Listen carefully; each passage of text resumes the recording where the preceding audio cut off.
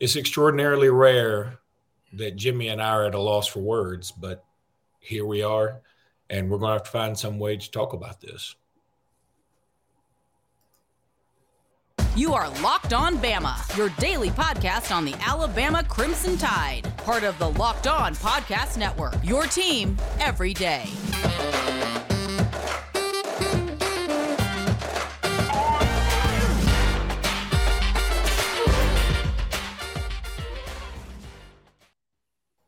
Hey, everybody, and welcome back into Locked On Bama. Luke Robinson and me, Jimmy Stein. That's him. Jimmy, how are you today? I'm all right. You know, we recorded a show yesterday and just our normal regular show that we would record on a Sunday morning, Sunday afternoon, I guess it was. And I never would have guessed we'd be back here 24 hours later talking about this. No, and of course, we're talking about the Darius Miles situation. For those who don't know, if you're listening to this podcast, surely to God, you know. You got to know something. I mean, it was on the Today Show today. First of all, Jim, before I get into all that, want to thank everybody for making us your first listen. We do appreciate it. I felt a little guilty for not putting out a video after we heard the news, but I really wanted to wait till some more news came in, because here's the first thing. The headline is Darius Miles arrested and charged with capital murder. And everybody's like, oh, my God. It's so hard to even read the story after the headline because the headline seems to tell you everything, right? I mean, as my phone goes off again, I'm sorry, in the most inappropriate time ever, as always. Anyway, yeah, I mean, the headline seems to The headline is made in such a way that you immediately want to text people without even reading the body of the story. And that's, again, it is what it is. I'm not blaming the headline. It is what it is. But a few things we don't know. In fact, we pretty much believe Darius Miles was not the shooter. We don't know exactly whose gun it was, what the situation was, what happened. We do know there was a beautiful 23-year-old woman who lost her life. That's a shame. That's a mother. And it's awful. And Darius Miles was somehow connected to all this, maybe just by being there and being in the car. That is all we really know. I have seen every rumor under the sun that involves other basketball players that, you know, were they there? Were they not there? Was it one of their guns? Was it one of their girlfriends? I've seen all these just like y'all have. We don't know if any of that is remotely true. I did see a report on a moderately credible news source that two other players, Miller and Bradley, were interviewed and released. I would consider that to be good news under the circumstances, because if you are going to be interviewed, the best thing that can happen is you're released, right? I mean, you're the law talking guy. You tell me. Okay. My vast legal experience in law school and then practicing law, I agree. Being interviewed and then released is way better than being interviewed and being held. So agreed. Exactly. Okay. But my point is, some people are like, technically speaking, yes. Some people will be like, well, why were they interviewed? That's awful. And I'm like, look, here's the deal.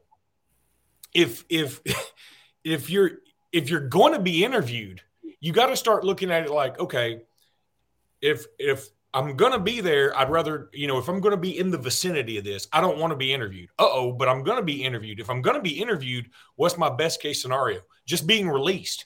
That's the best case scenario. Here's the other thing that somebody told me that is so true. They said, what's the real sad part of this? And I'm not going to make a social commentary, don't get me wrong, to distract you from what happened here. I don't want to do that. Darius Miles was somehow involved in this, at least to the extent that he was in the presence of somebody who shot somebody else. That's all we know, and that happened. So I'm not trying to escape that. But here is something that was brought to my attention that can be used every time something like this happens to one of your favorite players. If this didn't involve an Alabama basketball player, guess what? Nobody'd be talking about it. And that's a sad statement. It's true. And I don't want to get it I don't want to get it twisted in that I'm trying to distract you from the Alabama basketball part. I don't want it to seem like I'm being a homer here. I've also seen on Twitter the best of humanity and, of course, the worst of humanity. I should call out some of these people. There's one particular Auburn fan who does not he does not represent all Auburn fans. He was making some really horrific statements about this and how it reflects on the basketball program in Tuscaloosa and Nate Oates and all these other things. And all I could think was, man, you got to be a sorry human being to go off on to use this as a platform to go off about a basketball program, because that's not it at all. And here's the other thing. We're going to talk about how this affects the basketball program in the next segment. But if you had told me, first of all, I would have a hard time believing anybody on this basketball team would even be around a situation like this. I would have a hard time believing it. Right. I could believe it on some other programs and other teams in Alabama's past. Football, baseball, basketball, whatever. I could believe it with some of the guys that I've seen just by body language and what little I know about some things that they've done in the past. Not this particular team. But if you had said, okay, Luke, for sure, 100%, some guy on this basketball team was around a situation like this, Darius Miles would have been the last guys I would have brought up. Because if you just watch him on the court, not even when he's playing, like on the bench, whatever, he is aloof. He is he's fun. He's dancing. He's sort of like teaming it up with the team. You know, he's doing all these. He's known as the team. He's known as the team comedian. I mean, in terms of like the personalities on the team, and if you ask everybody on the team about who does, I mean, he's the team comedian. Now, let me also add, I probably would have said that at the beginning of the year. Now that we've gone half the year and Darius Miles was away from the team for a little bit, for what Nate Oates said, honestly, this is not an injury. He had some personal issues. As a guy who knows a little bit about has been around some mental health stuff, I know now when you say that, that's not a joke thing. That's not like he's sad or he's mad about something. No, he's probably dealing with some things. And you don't know what direction this is going to take. So now I might have changed my opinion on it. But it doesn't necessarily mean that he's a bad person. It just means he is probably dealing with some things mentally that are – and don't we all, again – some people are going to mistake that as, Luke, you're taking up for Darius Miles being in this situation. He shouldn't have been in this situation ever. That is beside the point. But, Jimmy, in the end, this is just an awful situation. There is no winner. There is no prize. This is sad every which way. There are multiple victims here. Some lost their life. Some are going to lose quality of life forever. And it's just awful. Do you have anything else to add before we take a break and talk about how this affects the team in the next segment? Not really. I would just warn against or just urge everyone not to engage in a lot of public speculation until we know more facts. Coach Oates is going to talk to the media today. Luke and I are recording this on Monday morning, and Coach Oates may have already spoken by the time y'all listen to this. I think it's supposed to be at noon today. If there's dramatic new news, Luke and I may do another show later this afternoon. If there is, and again, there's always multiple tragedies when something like this happens. The real one is the young lady who lost her life, and that poor and the 5-year-old kid who lost his mother. That is the tragedy. Second is Darius proving to all students, not all, I was going to say athletes, all the students at Alabama, it's a good lesson that you can be in the wrong place at the wrong time. And frankly, sometimes you're in the wrong place at the wrong time and you're part of the reason. You are part of the reason it's the wrong place at the wrong time. And why can't everyone throw water on a fire? And what I worry is there was a little bit of a fire and somehow gasoline got thrown on it. And now lives are changed. Here's the thing, too, especially on social media. Like, people can't separate. You can feel sorry for Darius Miles, at the same time not absolve him of guilt. Correct. And people are having a hard time doing that on social media. They're like, well, that punk should have known better than to be around a guy that would blah, blah, blah. Let me tell you something, buddy. You don't know what some of your friends are capable of. Some of your family members are capable of. So even if you aren't the shooter, which it may come out later, his attorney has come out and said, hey, I can't wait to have my day in court. I profess my innocence. You just don't know. All right. Here's what I'm going to do. I'm supposed to put a live read in right now. I'm not going to do it out of respect for the moment and respect for this sponsor, because it's kind of hard to go from what we're talking about to a live read. So I'm not going to do that. We're just going to take 2 quick commercial breaks. We'll be back. We'll talk about the effect of this on the team. All right. I hope people understand, especially our bosses, that why I didn't want to put a live read right there. I was just looking at this and going, I don't know that I should read that right now. And I think it would be a bad segue. So, all right. How does this affect the team? Playing wise, it's not an effect. I mean, no disrespect to Darius Miles, but he was a non-factor on this team. He was already announced out for the season. And I don't know. I saw him jumping around at the game Saturday. I'm not so sure he was out for the rest of the season with an ankle injury. And I think we now know that Darius is just dealing with a lot of issues. But he wasn't going to play the rest of the season anyway. His absence means nothing in terms of how the season was going to play out. But now his absence may mean a lot because of we all know what's happened. And, things like this can galvanize a team. They can rip a team apart. The problem I have is, one thing we have bragged on in this podcast about this basketball team is the chemistry, the cohesiveness, how together they seem to play. Now, they've done all that without Darius Miles, okay? They did all that in the summer without Darius Miles. I mean, now he may have been involved to a degree, but he hadn't been playing much. And so if you aren't playing as much, you also aren't going to practice as much, meaning you're not going to factor in the practice as much too. So, again, I'm not worried about that aspect. I am worried about the mental aspect of this. I'm also mildly worried about, okay, was anybody else at the scene? We don't know. I've seen the rumors. I'm not going to spread any of them. But was anybody else there? And if they were, what kind of fallout is there from that? What if, again, I'm not going to use any names, and it's going to feel like I'm using names when I say this, but what if some of the players or one of the players or any of the players that were there has an NBA future? Would it not stand to reason that maybe even if there's no involvement, it was just like, oh my God, I can't believe this happened. I'm here in the moment. It's surreal. Maybe his family, maybe his advisors say, you know what, maybe the best thing for you to do is to take a break from basketball, period. I'm not trying to spread anything to happen. I'm just saying I'm worried about how all this is going to play out. Now, let's all assume that no other basketball players were even in the vicinity, were witness or whatever. So we play Vanderbilt tomorrow night at 7:30 at a place that has been a hellhole for us.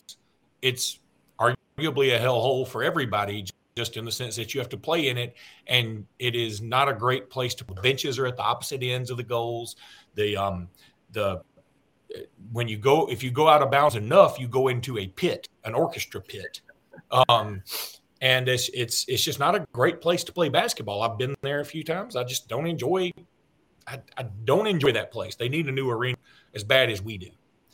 And so Vanderbilt's also a team that put up 63 points in the second half against Arkansas. So they're going to be running and gunning and having fun and full of themselves. They beat Arkansas. They're beginning to get on track a little bit. And here we are, the hottest team in the country. I think that's undeniable. And the brakes have been put on in a violent way.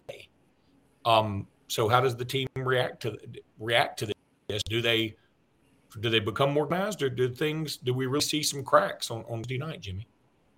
I think it's the biggest challenge maybe of Nate Oates' entire career, going all the way back to his days in Duluth at Romulus, and then in Buffalo, and now in Tuscaloosa. I think this is the biggest challenge of his career, is dealing with this and not letting the on the court stuff be affected by the off the court stuff. These are young kids who can be easily affected when their friend through, and what they've all been witness to. And by that, I mean, they've all been a witness to Darius's career and his time at Alabama. And now their friend is sitting in jail, very possibly for his entire life or worse. So how Nate Oates is able to navigate this, and we don't want to speculate, like Lou said, we don't want to speculate on whether other players were involved and whether they have to be punished. If so, but we don't want to speculate on that until we know more. But the point is, this would be really difficult to handle, period, just with the facts we already know. And then, we talk about schedule luck, Luke. We can talk about that term all the time, schedule luck. Some of it is who is on the schedule. That's some of it. But this is another big part of schedule luck to me, is when you play teams. For instance, Vanderbilt, like a month ago, was and playing at Nashville, I wouldn't have even raised an eyebrow because they were playing so bad. Now they're playing great. The very last half of basketball they played was the best they've played the entire season. So we're catching Vanderbilt coming off of their best half of the whole year. And then with the news of what happened in Tuscaloosa, you combine those two things, and the schedule luck here is pretty horrible in terms of, especially we're just catching Vanderbilt at the worst possible time to play them. So Alabama did lose I think they lost to Vanderbilt last year. Didn't they lose down the stretch because Pippen shot like 97 free throws? And so I think we lose to Vanderbilt last year. So a little bit of a revenge game here. And, and it is a difficult place to play. So you throw all that in. I'm curious. Is it a revenge game? Do you have revenge games in basketball? I don't think you do. We should. We should. If we but don't, I don't we think should. you do. Okay. Well, for one thing, the only way you have a revenge game in basketball is if somebody like beats you for national championship or beats you to get in the 4 or something. I don't think you're a revenge game in basketball because there's so many games. I mean, you can have a rivalry, but you're not going to have a revenge game, I don't think. I was saying we lost to these guys last time we played. I'm sure that's going to come up that, hey, we lost this building last year. So it is a new roster. Pippen's not even a player for them anymore. We have a new roster. So I doubt that's a huge factor, but it's a good point about how, you can lose in Nashville. Trust me, we did it less than a year ago. So you can lose this game. And with everything going on, I'm going to be very impressed. We bragged about this team's mental toughness. To say it's put to the test is something. And here's what's really important, Luke. If the team is in a funk, if the team is in a mental funk and they can't play well, it's understandable, but you can't let that turn into a slide, right? Yeah. I mean, that's what you want to do. This can't turn into a slide. Alabama's just accomplished so much, and it will be such a shame that this off-court tragedy starts a slide that is irrecoverable. I do now want to tell everybody about Built Bar. You're looking for a delicious treat, but don't want all the fat and calories. Well, you got to try a Built Bar. We just got through the holidays, and I know my goal is to lose some weight. I do this by eating some Built Bars for lunch or for breakfast or even dinner sometimes. Built Bar are unbelievable filling. They taste delicious. They will certainly satisfy you like other particular chocolatey kind of bar, but that isn't as good for you. I don't want to steal their thunder, nor give them any free press because they don't advertise with us. What makes Built Bar so good? Well, for starters, they're covered in 100% real chocolate. That's right, real chocolate, not screwing around with some of this fake chocolate, real chocolate. And they come in unbelievable flavors like churro, peanut butter, brownie, coconut, almond. All these things are absolutely delicious. And now you can also get them at Walmart. You can also get them at Sam's Club. or you can get them at built.com, which is where we've always said, go get them at built.com, go check out.com. But if you're in Walmart and you're like, hey, I really need something nutritious, and I'm listening to this awesome podcast, and they're telling me about this chocolatey treat that's absolutely delicious, well, then just mosey on over to the nutrition aisle. It's over there by the pharmacy. I know exactly where it is. And go get you some Built bars. You can get you a bunch of them. You can get you a few of them. You want to get just one and try it out, you'll be hooked. I'm telling you, go to Built and check out all their other flavors. They got them all there at built.com. Go to built.com. You'll absolutely love it. You can't beat them. Can't beat them with a stick. And it's built.com. That's all I need to say. Also want to tell everybody thank y'all for checking us out again. Also want to encourage you to check out Locked On College Basketball. This is a great podcast. It's super. It's a lot more fun now if you're an Alabama fan and we're doing well. So go check out Locked On College Basketball. That's what the Locked In Network does, is it finds a niche and uses it or niche. Would you prefer niche? Okay, whatever. I'm going niche.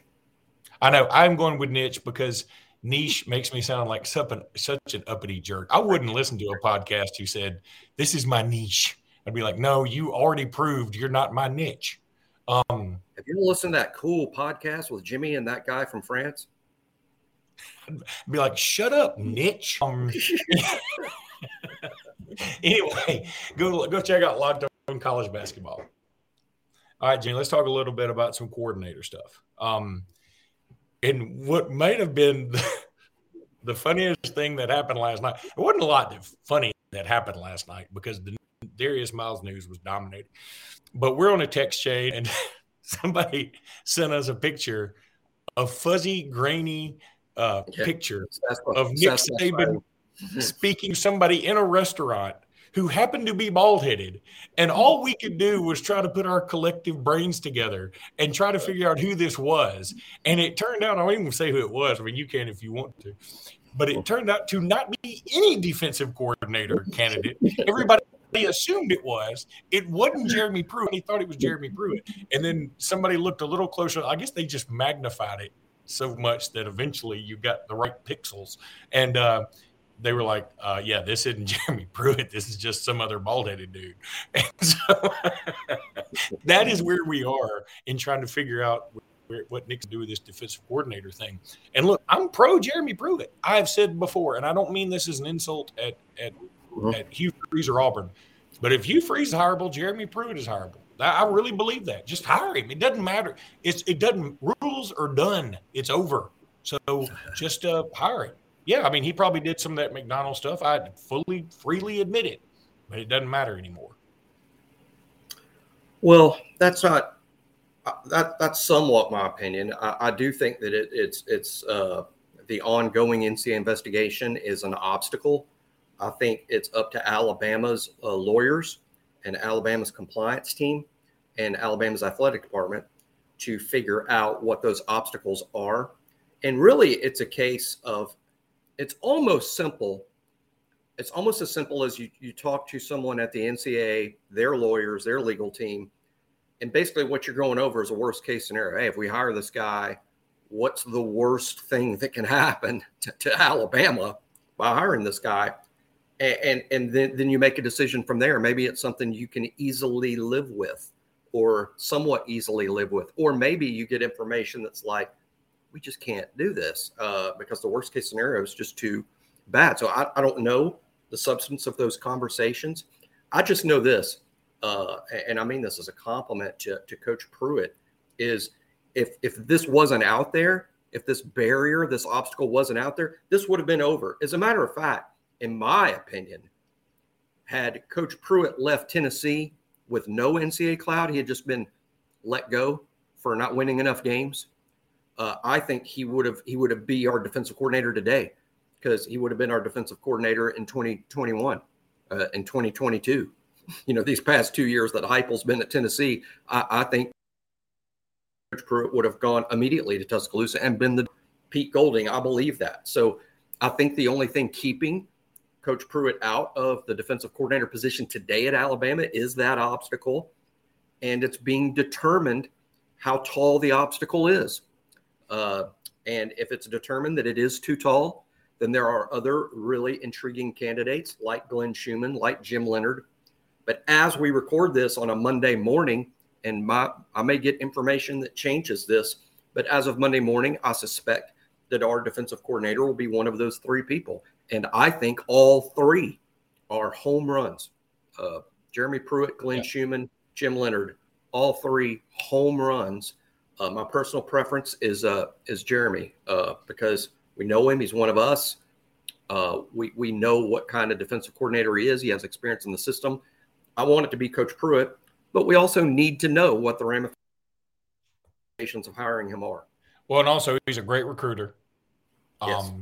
I mean, super recruiter. So yeah, I'm for it too. Again, it feels weird because I do know about the allegations. I know about all that, and I'd be fine with the other two guys too.